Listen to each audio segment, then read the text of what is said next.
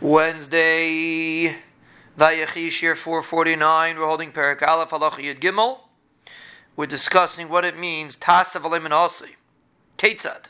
What's the case of Tasav Alei Menasi? Evi Kanaf Sheish Ba Tzitzis. Let's say you bring a corner that already has tzitzis on it. V'tafra ala beged, and you sewed it onto the beged with tzitzis on the corner. Afilu Yesh Ba Isa Kanaf Amal Ama Psula. Even if the kanaf has an amma and amma, it's a big kanaf. It's still possible. Shanam of Asalam tzitzis. Loy min asli. Now it's tzitzis that was made before you put it on. So it's not. It has to be made on the beged. It can't be attached to the beged. Shareza daimel mishanas meila. It's as if it happened on its own. So therefore you can't do that.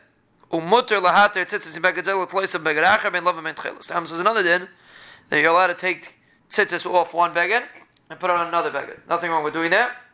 You're just not allowed to attach the corner with the tzitzis on it.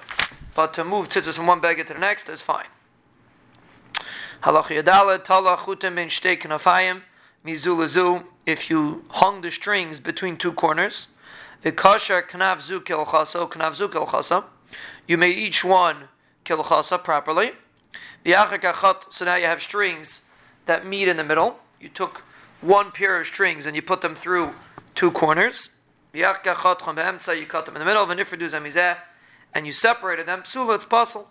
Because at the time that you tied the tzitzis, they were puzzle. Because they were separate. Because the two corners are attached to each other. With the chutin are between them. When you cut them off and you made them into two separate tzitzis,